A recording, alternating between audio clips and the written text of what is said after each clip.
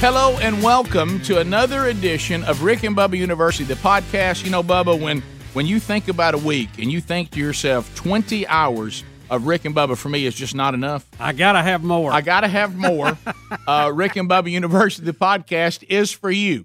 It is a little different. It's a unique podcast every week where we get to do long-form interviews with people as opposed to sometimes on the live show when they're kind of in little 10-minute segments. And today, Bubba, we are excited. We have got a Hall of Famer, Tom Glavine's with us, inducted into the Hall of Fame in 2014. He and Maddox went in the same time, also Frank Thomas.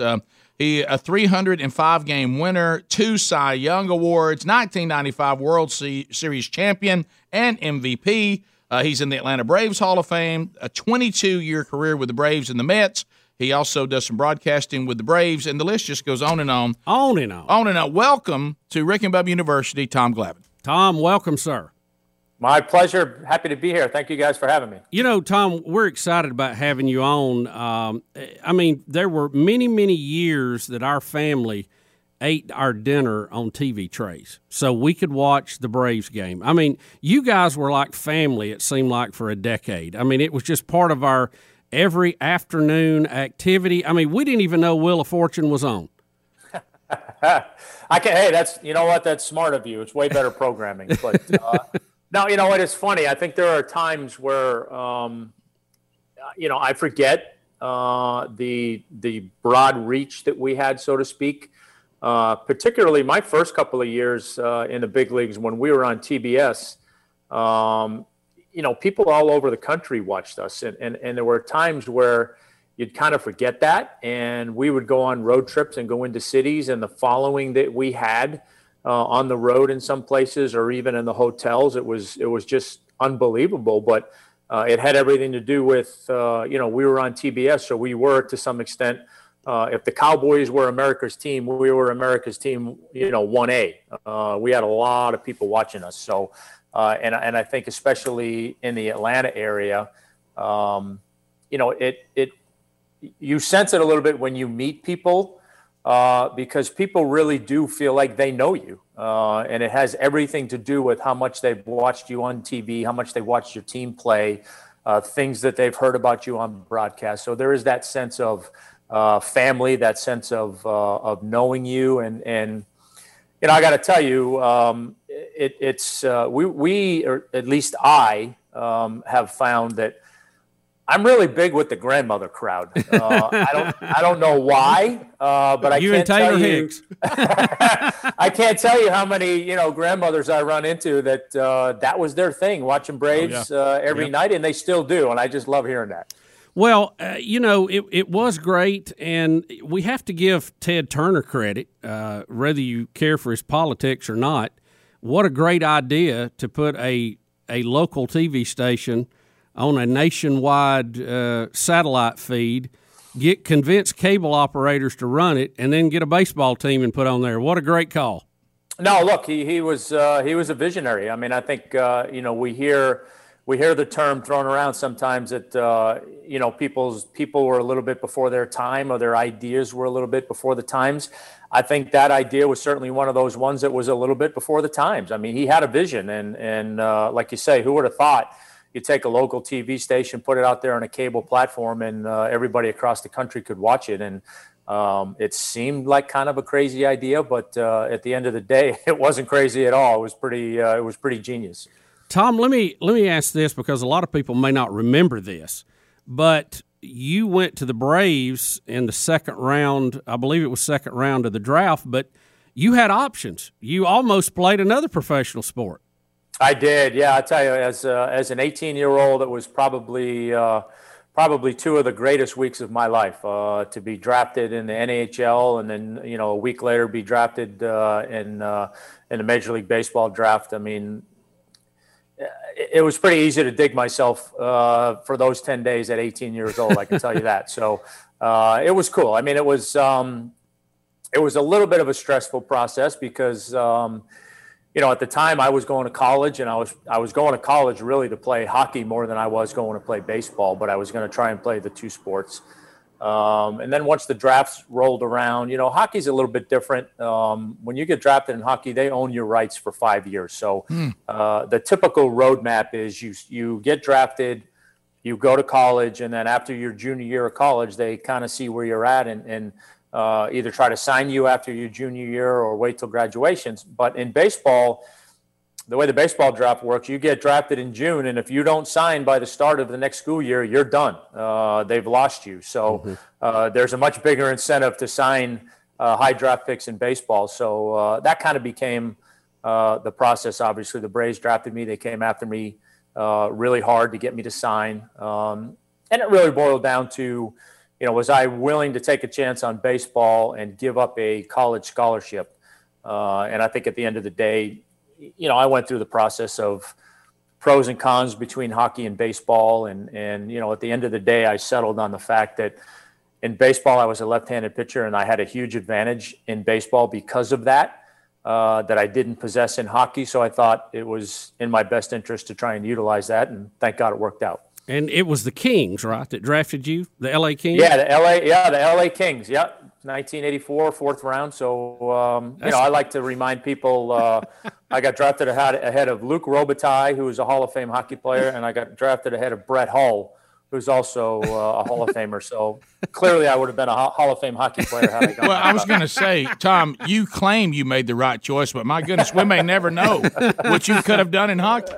It's fair to say my career lasted a lot longer in baseball than it would in hockey, and I definitely have more teeth left in my mouth than I would have had I gone to hockey. So. That's funny. I'm telling you, that is a brutal sport. Tom, when we were growing up, we grew up close to Atlanta, just over the line in Alabama, and we used to go watch Braves games back when Hank Aaron played. And, it was always good to see him play, but there wasn't a lot of victories back in those days.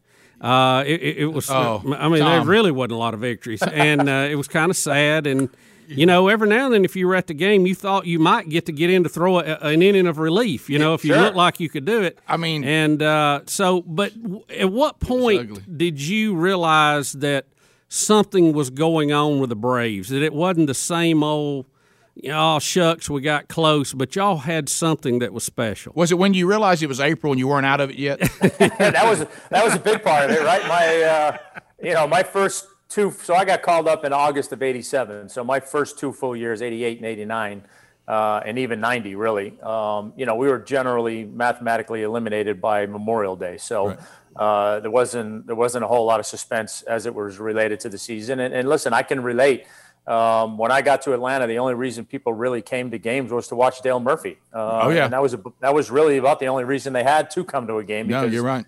We weren't very good. So I think it started to turn the second half of 1990. When Bobby came in and took over, and then Leo came in as the pitching coach. We had a lot of the nucleus of what became our teams was there in Atlanta. I was there. Smoltz was there. Avery was there. We had Blauser, Lemke. We had Ronnie Gant. We had David Justice. So, all these pieces were starting to come.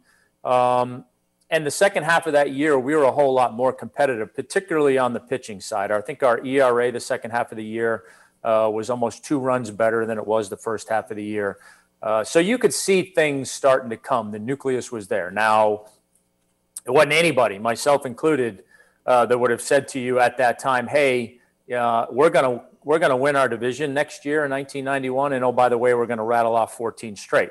Nobody ever would have thought that. I think when we went into that winter, and we got Terry Pendleton, we got Rafi Belliard, we got Sid Bream, guys that could really play defense, guys that came over from winning organizations and knew what it took to win. We thought realistically we were going to be a competitive team. And by that, getting back to a 500 or a little bit better and maybe, somewhere in the middle of our division, which doesn't sound very lofty. But, when you'd come off 3 straight 100-loss seasons and finished in dead last, there's a pretty big jump to think you're going to be a 500 ball club and maybe finish third or better in your division. But, listen, the stars aligned in 91. I think the development for all of us ended up being quicker than the timetable I think that anybody had for us, myself included. And then it was just one of those things that, you hear it all the time in sports. if the more you have matchups in singular games where you have a clear favorite and an underdog, and the longer that underdog stays in the game, then the more that underdog thinks it can win. That was the case for us in 91. The more we stuck around, the more we started to believe in ourselves, and it really became that, why not? Why can't we win? So what that we're young, so what that we're inexperienced, we're good. And we really thought from the second half on that we had a legitimate chance to win, and it all fell into place. Was there a surreal moment in the second half of that league, a game you remember, a batter you remember that you went, hey, this is it, we've made the turn? There were a couple moments. I mean, memory serves me. We were right there with the Dodgers going into the All-Star break, and then we had a bad week before the All-Star break. And I want to say we ended up maybe 7 or 8 games back at the All-Star break, which was a little bit of a disappointment given that we were so close going into that last week of the first half. And I remember vividly coming back for the start of the second half of the year. We had our, team meeting before we're getting ready to start the second half. And I remember vividly Bobby saying to us, listen, we're one good week away from getting ourselves right back into this thing. And I'll be damned, we went out and won 7 in a row. And I think the Dodgers lost 6 or 7 in a row. And we were right there a game back a week after the All-Star break. So that's when it really started to set in that we had a chance. But I think there was a series that year where later that year where maybe, we'd beaten the Dodgers 2 out of 3 or something like that. And just that believability factor that, again, because all the noise was that we were too young, the Dodgers were so experienced and had talent and this and that, and we just refused to believe it. And the more we beat them head to head, the more it fed into our belief that we were going to win. Tom Glavine is our guest on this edition of Rick and Bubba University, the podcast. We'll come back and we'll talk more with Tom Glavine when Rick and Bubba University, the podcast, continues. All right, so let's talk a little bit about you're maybe listening to this podcast right now on a pair of earbuds, but my question is, are they Raycon earbuds? Because if they're not, you probably pay too much for them. You probably look kind of silly the way they're designed, like something's hanging out of your ears. Well, let's point you to the Raycon earbuds, and these have been a huge hit with all of you out there that support the Rick and Bubba shows. And let me tell you this, when you put these in, you'll realize pretty quick they're made for comfort. You'll also notice that the price is about half what the other earbud companies are trying to charge you. In the Raycon earbuds, they have 6 hours of playtime. You can unplug for a while. Also, the different styles are very chic, and again, they're designed for comfort. And the bass and the way it sounds when you're listening to music, you're not losing any quality when you're paying a lower price. And because you are listening to Rick and Bubba University, the podcast, we're going to get you another 15% off.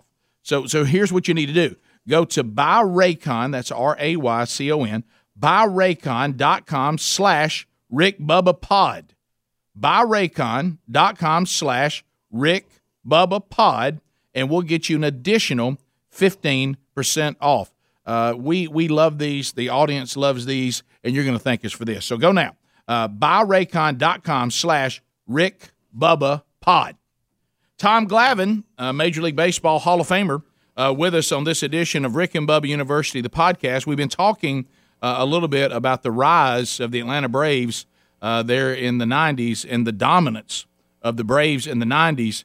So Tom, talking about that, and I know this has been discussed quite often, to have 14 divisional championships, and I remember watching the behind the scenes documentaries on the '85 Bears, where in football they said, man, our team was so good, for us to have one Super Bowl is just, how in the world did that happen? Now I will tell you what, I will take what you guys got to enjoy for a long period of time like that, and come away with a World Series championship, as opposed to having a World Series championship and never being good. I mean, because you won a lot of games, you were in the hunt every year. That's exciting. Do you and your teammates, do y'all look back and go, man, we should have walked away with more World Series championships? To a certain extent. I think that you can't help but think we could have easily won at least one more. But I think that thought process is far different than feeling like somehow because we only won one, it diminished the accomplishments exactly of those 14 division titles. And it's like I say to people all the time, okay, yeah, I mean, we're disappointed we only won one World Series, but would you rather have what we did, where essentially if you were a 4-year-old kid in Atlanta in 1991, you went through your entire school career where the Braves were in the playoffs?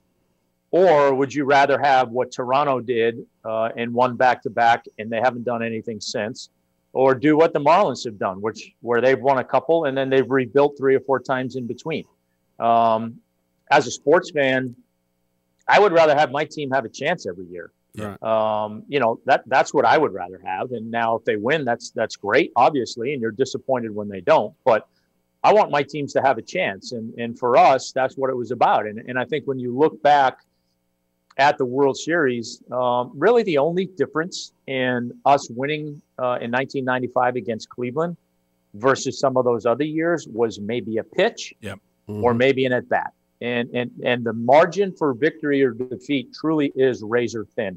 And some of it is just plain luck. I mean, it plays into it. But, I look back at the 91 series against Minnesota.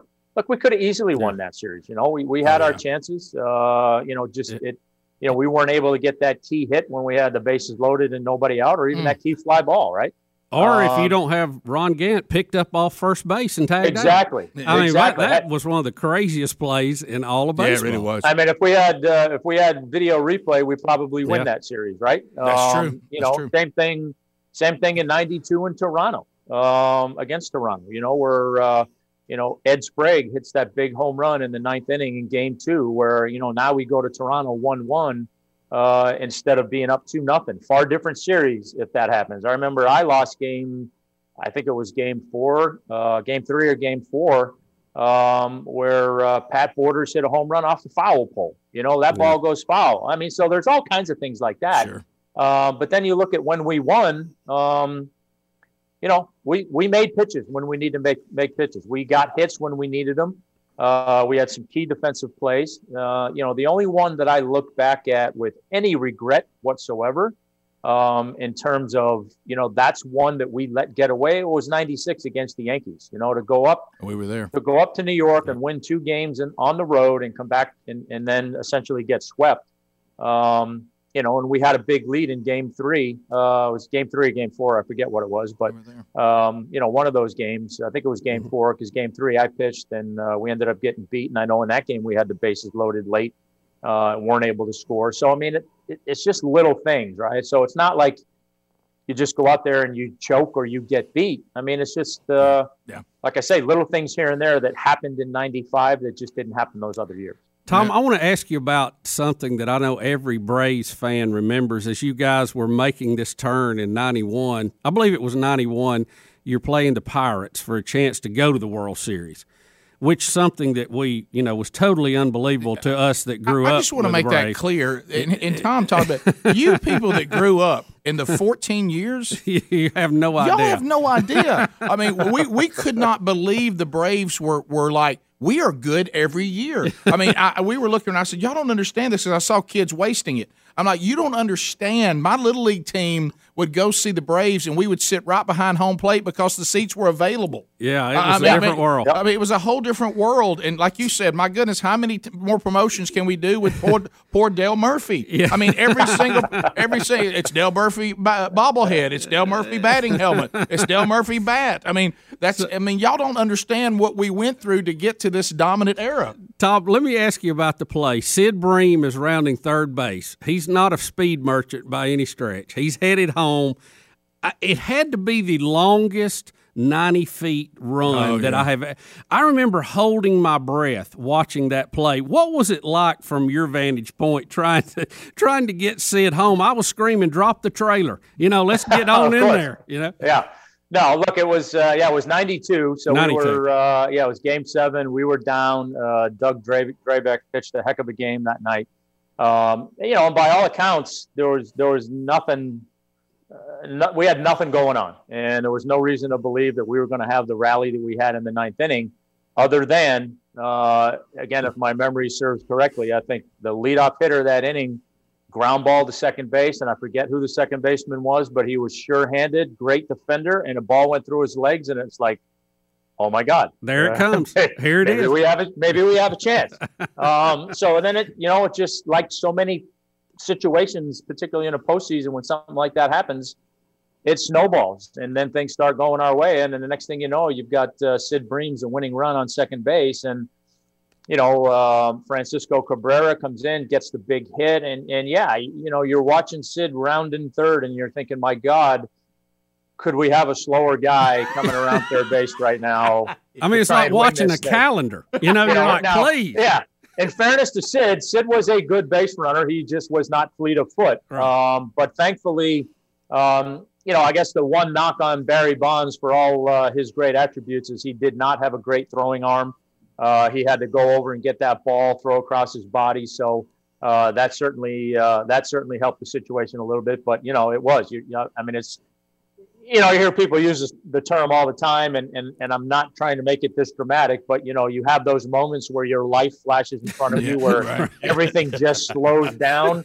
That was one of those moments where everything was just like slow, like, oh my God, Sid, come on, let's go. Please. It was needless to say, when he slid in, barely ahead of the tag, it was crazy, because there was nothing, like I said, going into that inning that led us to believe we were going to have that comeback. And to go back really to what you were talking about, Rick, and Tom, help me with these years, because it's been a year or two. The strike season, y'all were having a good year, and then you have the strike season, which takes away another opportunity to win a World Series. And you were involved in that. You were in the representing players. How was that, knowing that you thought, gosh, for me and my team, we really want to get back on the field, but I got to represent the players? I mean, that had to be tough. Yeah. It was hard. I mean, truth be told, we were in trouble that year. I think we were 5 or 6 games back of Montreal. Montreal had a really good team that year. So we would have had to go on a pretty good run the last 2 months of the season to catch them. And who knows, we may have. But, that was probably the one year that we were in a little bit of trouble during that streak. But, the whole strike, it was a learning experience for me. But it was also hard. I got involved as a player rep because I went through a lockout in 1990, and I did not like not knowing what was going on. I didn't like being home, waiting for somebody to call me and give me information. I wanted to know what was going on. And truth be told, there were a lot of things in the collective bargaining agreement that affected me as a player that I didn't understand. So I thought, this is kind of dumb. I should know this stuff. So that's why I got involved. And then as the whole thing started to unfold and we ended up on strike, honestly, it was just, I think, a situation more than anything else where whenever we would have a meeting, there would always be a press conference afterwards. And for some reason, it was me and David Cohn that always seemed to end up being the guys in front of the microphone. And it just snowballed. And at least from my standpoint, I ended up being, the National League player rep, to some extent, the spokesman every time we had one of those meetings and a press conference. And it was hard because, I think it definitely became kill the messenger. People saw me on TV and they wouldn't even necessarily know what I was saying, but they would hate me and hate the players. And I think the one mistake I made was it was pretty evident, looking back at it, that you were either on the player side or you were on the owner side, and there really wasn't much in between. And I don't think I understood that, but I didn't shy away from any interviews because I thought, hey, if you give me 5 minutes to explain what we're doing, I can change your mind if you don't agree with what we're doing or why we're doing it. And I think that was naive on my part. But I think people who know me know that if I was going to do that, I was going to do it to the best of my ability. I mean, that's just how I work. That's how I operate. I had an obligation, particularly to my team, to be informed and understand what was going on. And then secondarily to the rest of the guys in the National League to be able to do the same thing for them. So like I said, it would probably it would be a great college business course to be able to go through something like that. It really would. I mean, it was a tremendous learning experience. I mean, as a kid from, Billerica, Massachusetts, a blue collar town, to find myself sitting in the Roosevelt room of the White House, sitting down with President Clinton and talking about this thing. I mean, who would have thought I would ended up there? But I was. And like I say, those are the things about it that were just tremendous learning experiences. But I think I was, in hindsight, a little overzealous in trying to convey our message and change people's minds. Tom Glavine is our guest, Major League Baseball Hall of Famer, and we'll talk more when we come back on Rick and Bubba University, the podcast. All right, so Bubba, we've talked about on our show, you and I love the free market. Yeah, we do. And sometimes I know that people think, you know what, I need to prepare for what I think is happening before my very eyes, and we don't want to get, tell people to get paranoid or be unnecessarily concerned. But some of the things you see going on in our country, in our world right now, you just need to be prepared.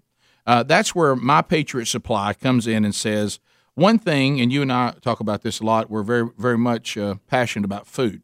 Well, if you're worried about any kind of food supply or, you see the things going on with anti-business, we know that this country right now and the administration we have won't hesitate to shut down the economy if they have to. So if food gets to the point where it's difficult to get, why not be prepared? So we recommend stocking up on emergency food right now. Running out of food is something you don't need to have to worry about. So don't wait on this. Start building your supply of emergency food that lasts for up to 25 years, and it's there when you need it. My Patriot Supply, America's leader in self-reliance. You just want to be able to be self-reliant if the situation calls for it. They are the only source that we would suggest that you use for emergency food planning. So right now we're going to go further than that. We're going to save you $50 off a 4-week supply of their delicious meals that give you 2,000 plus calories a day, and that's what you need if you're going to be out there in a bad situation. Saving $50, that's kind of hard to pass up. So go ahead and do it, but supplies are limited, and all you have to do is go to this URL: preparewithrickandbubba.com. Stock up now. Preparewithrickandbubba.com. That's preparewithrickandbubba.com. Rick and Bubba University, the podcast, talking to Hall of Famer Tom Glavine. And Tom is actually going to be coming to our home state. For those of you that hear us around the country, he'll be speaking with the Alabama Baseball Coaches Association. It's their 12th annual First Pitch Dinner and Silent Auction. It'll be Monday, May the 3rd. And if you would like to be part of that, you can. And, of course, you can go to rickandbubba.com. There's a link there that can tell you how to be part of this banquet coming up, benefiting all the different Miracle Leagues that are around our state. And if you've never been part of a Miracle League game or ever been to see this, I would suggest you do so. It is a wonderful experience, but they do need help in supporting all the costs that go with that. So make plans to go hear Tom Glavine while seats are still available, and you'll be helping out a great cause. Tom, when you think about the dominance of the era that you were in with the Atlanta Braves, and of course you did also play with the Mets, but how does it feel? And maybe you've never really thought about this, but when you think about, all right, when Bubba and I were growing up as little kids, there were these teams in sports where you felt like for a moment you were part of what everybody considered to be the best group of that time. You look at the Steel Curtain for the Pittsburgh Steelers. You look at some of the famous Yankee lineups of all the history they have. When Bubba and I were growing up, that kind of pseudo all-star team the Oakland A's had in the 70s, when and you have been fortunate enough to be considered to be part of what baseball calls one of the greatest pitching rotations of all time. What did you realize it in the moment? Is one of those things you look back on? I mean, you knew you guys were pretty good. You'd have to. But did you understand that this was historic, this pitching rotation? I think it's hard to fully grasp it when you're in it. I think you have an appreciation for it. Look, I was enough of a baseball fan. I wouldn't say I'm a baseball historian, but I'm a baseball fan. I'm familiar with the great players that have played the game. So when you're a part of a conversation to where your group, in this instance, our pitching rotation, and whether it was some of the years where our top four were compared with the four greatest of all time, or just me, Greg, and John with some of the best trios of all time. Anytime you're having a conversation or somebody's having a conversation with you, comparing you to the best that's ever played, you take notice. It's flattering, but I don't think you fully grasp it when you're going through it. It makes you think about it, but you don't grasp it fully until you're done playing. I think once you're done playing and you see the body of work, you appreciate, I guess you appreciate it a little bit more. You understand it a little bit more. I don't know where we rank. I think we're certainly in the conversation. I will say that I don't think you'll ever see what Greg, John, and I were able to do for the number of years that we were able to do it. I don't think you'll see that again, just because of the economics of the game. Yeah. I don't know that the Braves in today's game would have been able to keep the three of us together for as long as we played. I mean, we played together for 10 years. That's a long time. Yeah, it is. And in today's game, with the monies that's players are making, it'd be awful difficult to keep three guys of that level together for that long. So, I think we know what we did on the field was special, but honestly, I think for us, it was just so much fun doing it. You talk about being blessed. We were blessed that we were able to play together for so long. We were able to play together on so many good teams, but we genuinely liked each other. I mean, we had a blast off of the baseball field. We had as many great memories and as many laps on a golf course somewhere on the road as we did at the ballpark. And I think that's rare, for three guys who were doing what they were doing. None of us had an ego towards each other or anything else. I mean, we knew what we needed to do. We knew that the expectations of our team being a championship team every year, we had to uphold our end of the bargain, and we knew what that responsibility was. So, none of us wanted to be the weak link in the chain on any given year. John, unfortunately, from time to time had some injuries and, elbow surgeries and things like that would take him out of the rotation. But for the most part, when healthy, we went out and lived up to the expectations, which is not easy to do year after year. But I think a lot of it had to do with the drive that we created for one another in a friendly way, because you didn't want to be that wink link. You better work hard. You better be prepared in between starts. You better be prepared when you go out there and pitch. And, I've always said it, and I won't speak for those guys, but I know it made my job easier being around those guys, because there's a lot of pressure that comes with being that number one starter in a rotation.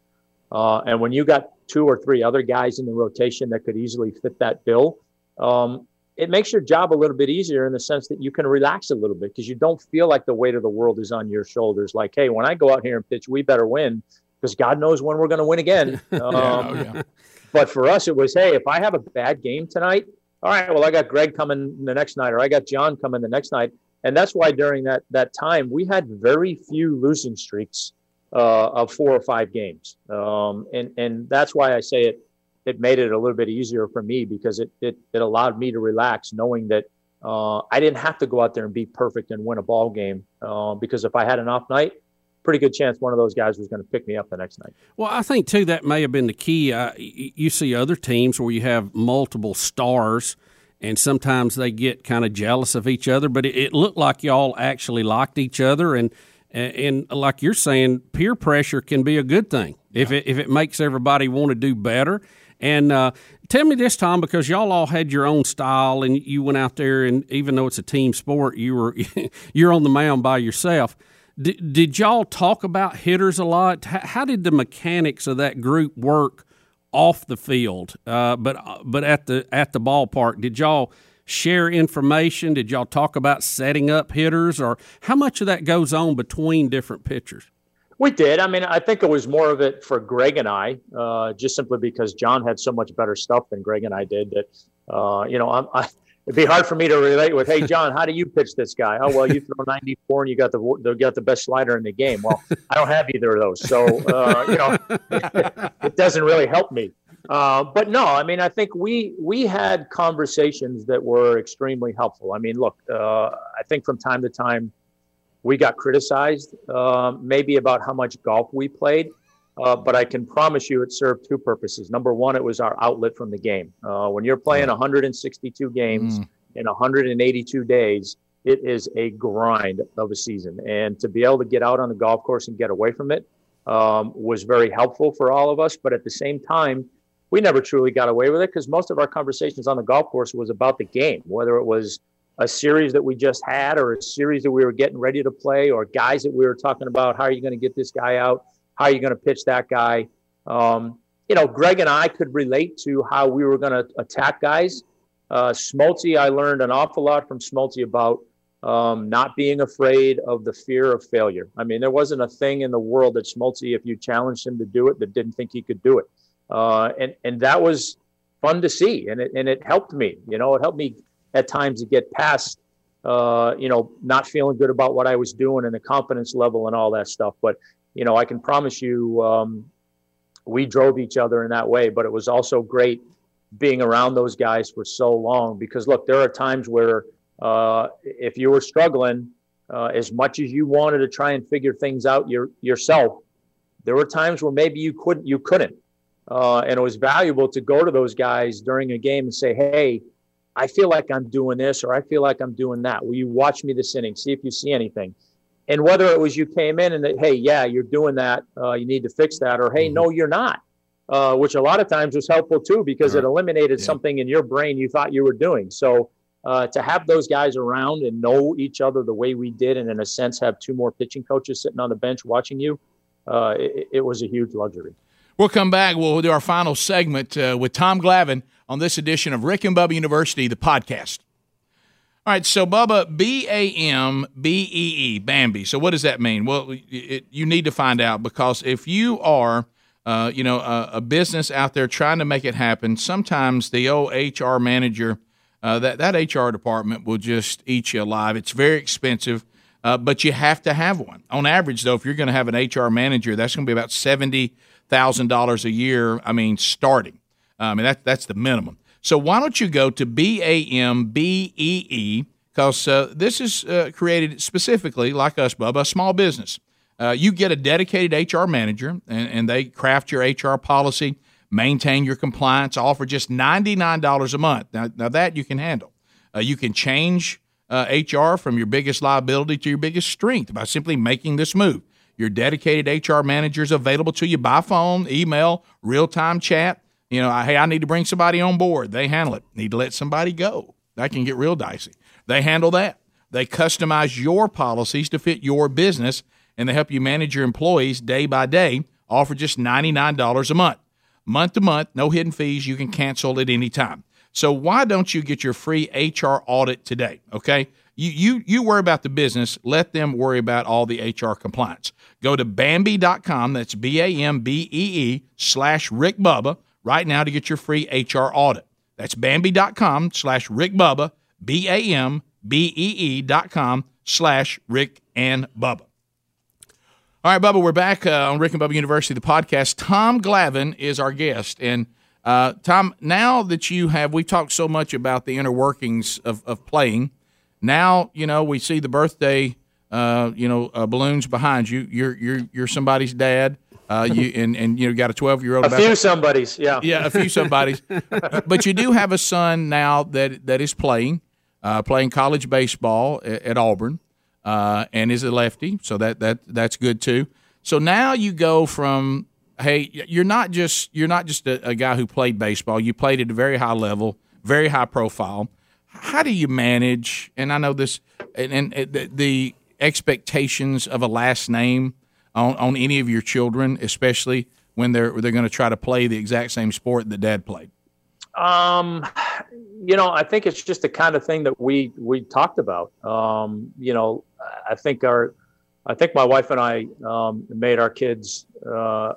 I don't want to say if I would say aware, right? But maybe cognizant of the fact that our last name meant something and was recognizable, right? And that for them was going to come with good and bad. And, there certainly were going to be opportunities because of the last name, but there were also going to be naysayers and haters and the whole 9 yards. Yeah. And I think my kids, particularly my middle two boys, who played a lot of hockey, a lot of baseball, lacrosse, they were both pretty good at it. They were pretty good at letting it roll off their shoulders and just kind of laughing at it. And it's funny because there were a lot of, I can't tell you how many times, my kids would go somewhere, meet somebody for the first time, and how often they would come back and would say, hey, how'd it go? Or, whatever. And how often the conversation from them would be, well, we met so-and-so and they said, they were surprised how nice we were and how down to earth we were. And you get that a lot because, the perception is, this kid his dad's an athlete. They got money. He's going to be whatever the perception is. And I think we were just trying to be very cognizant of that. And just like anybody, try to teach your kids manners, right? You're respectful. Yeah. You treat people the way you want to be treated, the way you expect to be treated at home. And it's worked for them. But, I can tell you, look, especially for my son, Peyton at Auburn. I mean, look, it's hard. He gets grief from time to time. He's told me some funny stories of, being on the road at some of these college places that can get pretty hostile they're getting on him. And then, all of a sudden somebody might recognize his name and then the conversation changes. Hey, I'm a big fan of your dad's, whatever. So it goes both ways. But I think that, like I said, it's you just try to make them understand that, hey, your dad did something that a lot of people know him for, and therefore they know the name. And you just got to be ready for more than anything, the negative side, because there are people that, for whatever reason, don't like me or whatever, and they'll take it out on them. But they've handled it pretty well. Tom, let me ask you this. Baseball hands out a lot of awards, but during your 14-year run, was there a player in the Braves organization, maybe even a coach, somebody in the clubhouse, that you would say would have been an MVP in your eyes, maybe didn't get as much press as they needed to, but you thought was a key cog in the wheel that was the Braves? There's probably a lot of guys, you look back at all, you look back at all those teams. And I'll say this, one of the great things about Bobby was really, really good at making everybody understand that everybody on that roster had a role and everybody had to fulfill their role in order for us to do what we wanted to do. And he had a knack for making the 25th guy on the roster feel just as important as the best guy on the roster. It's not to say that, a guy like Chipper Jones or myself doesn't get afforded some luxuries that maybe some of those guys don't, but it does mean that, hey, you've got a job to do, and when I ask you to do your job, I'm going to expect you to do it. And Bobby was really good at making guys understand that and realize that. So when you look back at, a lot of our teams, obviously you have certain guys that got publicity, right, because of things that they were doing, and deservedly so. But, you take the Mark Lemke, the Jeff Blausers of the world. You take a guy like Javi Lopez or Eddie Perez, guys that were catching us every day. Guys like that, they didn't get the day-to-day recognition, but they went out there day-to-day and did their job. And, that was important. You obviously, like I said, you had your superstars, but it was, I hate to say the bit players, but maybe the less popular players, so to speak. Those are the guys that really held things together. You knew what you were going to get out of your superstars most of the time, but it was those other guys, that next layer, that if they were able to go out there and do what you expected out of them, or in many cases maybe even a little bit more, those are when you had special years. And year in and year out, we were able to have guys do that, and it was a big reason why we were able to be successful for so long. Well, Tom, thanks for taking time to be with us. With probably an unfair question, we got maybe 40 seconds. On the top of your head, who do you think was the top to bottom the most talented team you were on in those years with the Braves? It's hard to argue with the World Series team, 95. I would say 93 was a close second, but 95 team. Tom, thanks for being with us. I want you to know again, if you want to, in the state of Alabama on May the 3rd, if you'd like to see Tom Glavine there in person, go to alabca.org. That's Alabama Baseball Coaches Association. It benefits the Miracle League. That's alabca.org. And Tom Glavine, thank you for being with us today, brother. My pleasure. Thank you, guys. I appreciate it. And tell your son happy birthday. I will. All right, thanks a lot, Tom Glavine. And thanks to all of you for joining us on this edition of Rick and Bubba University, the podcast.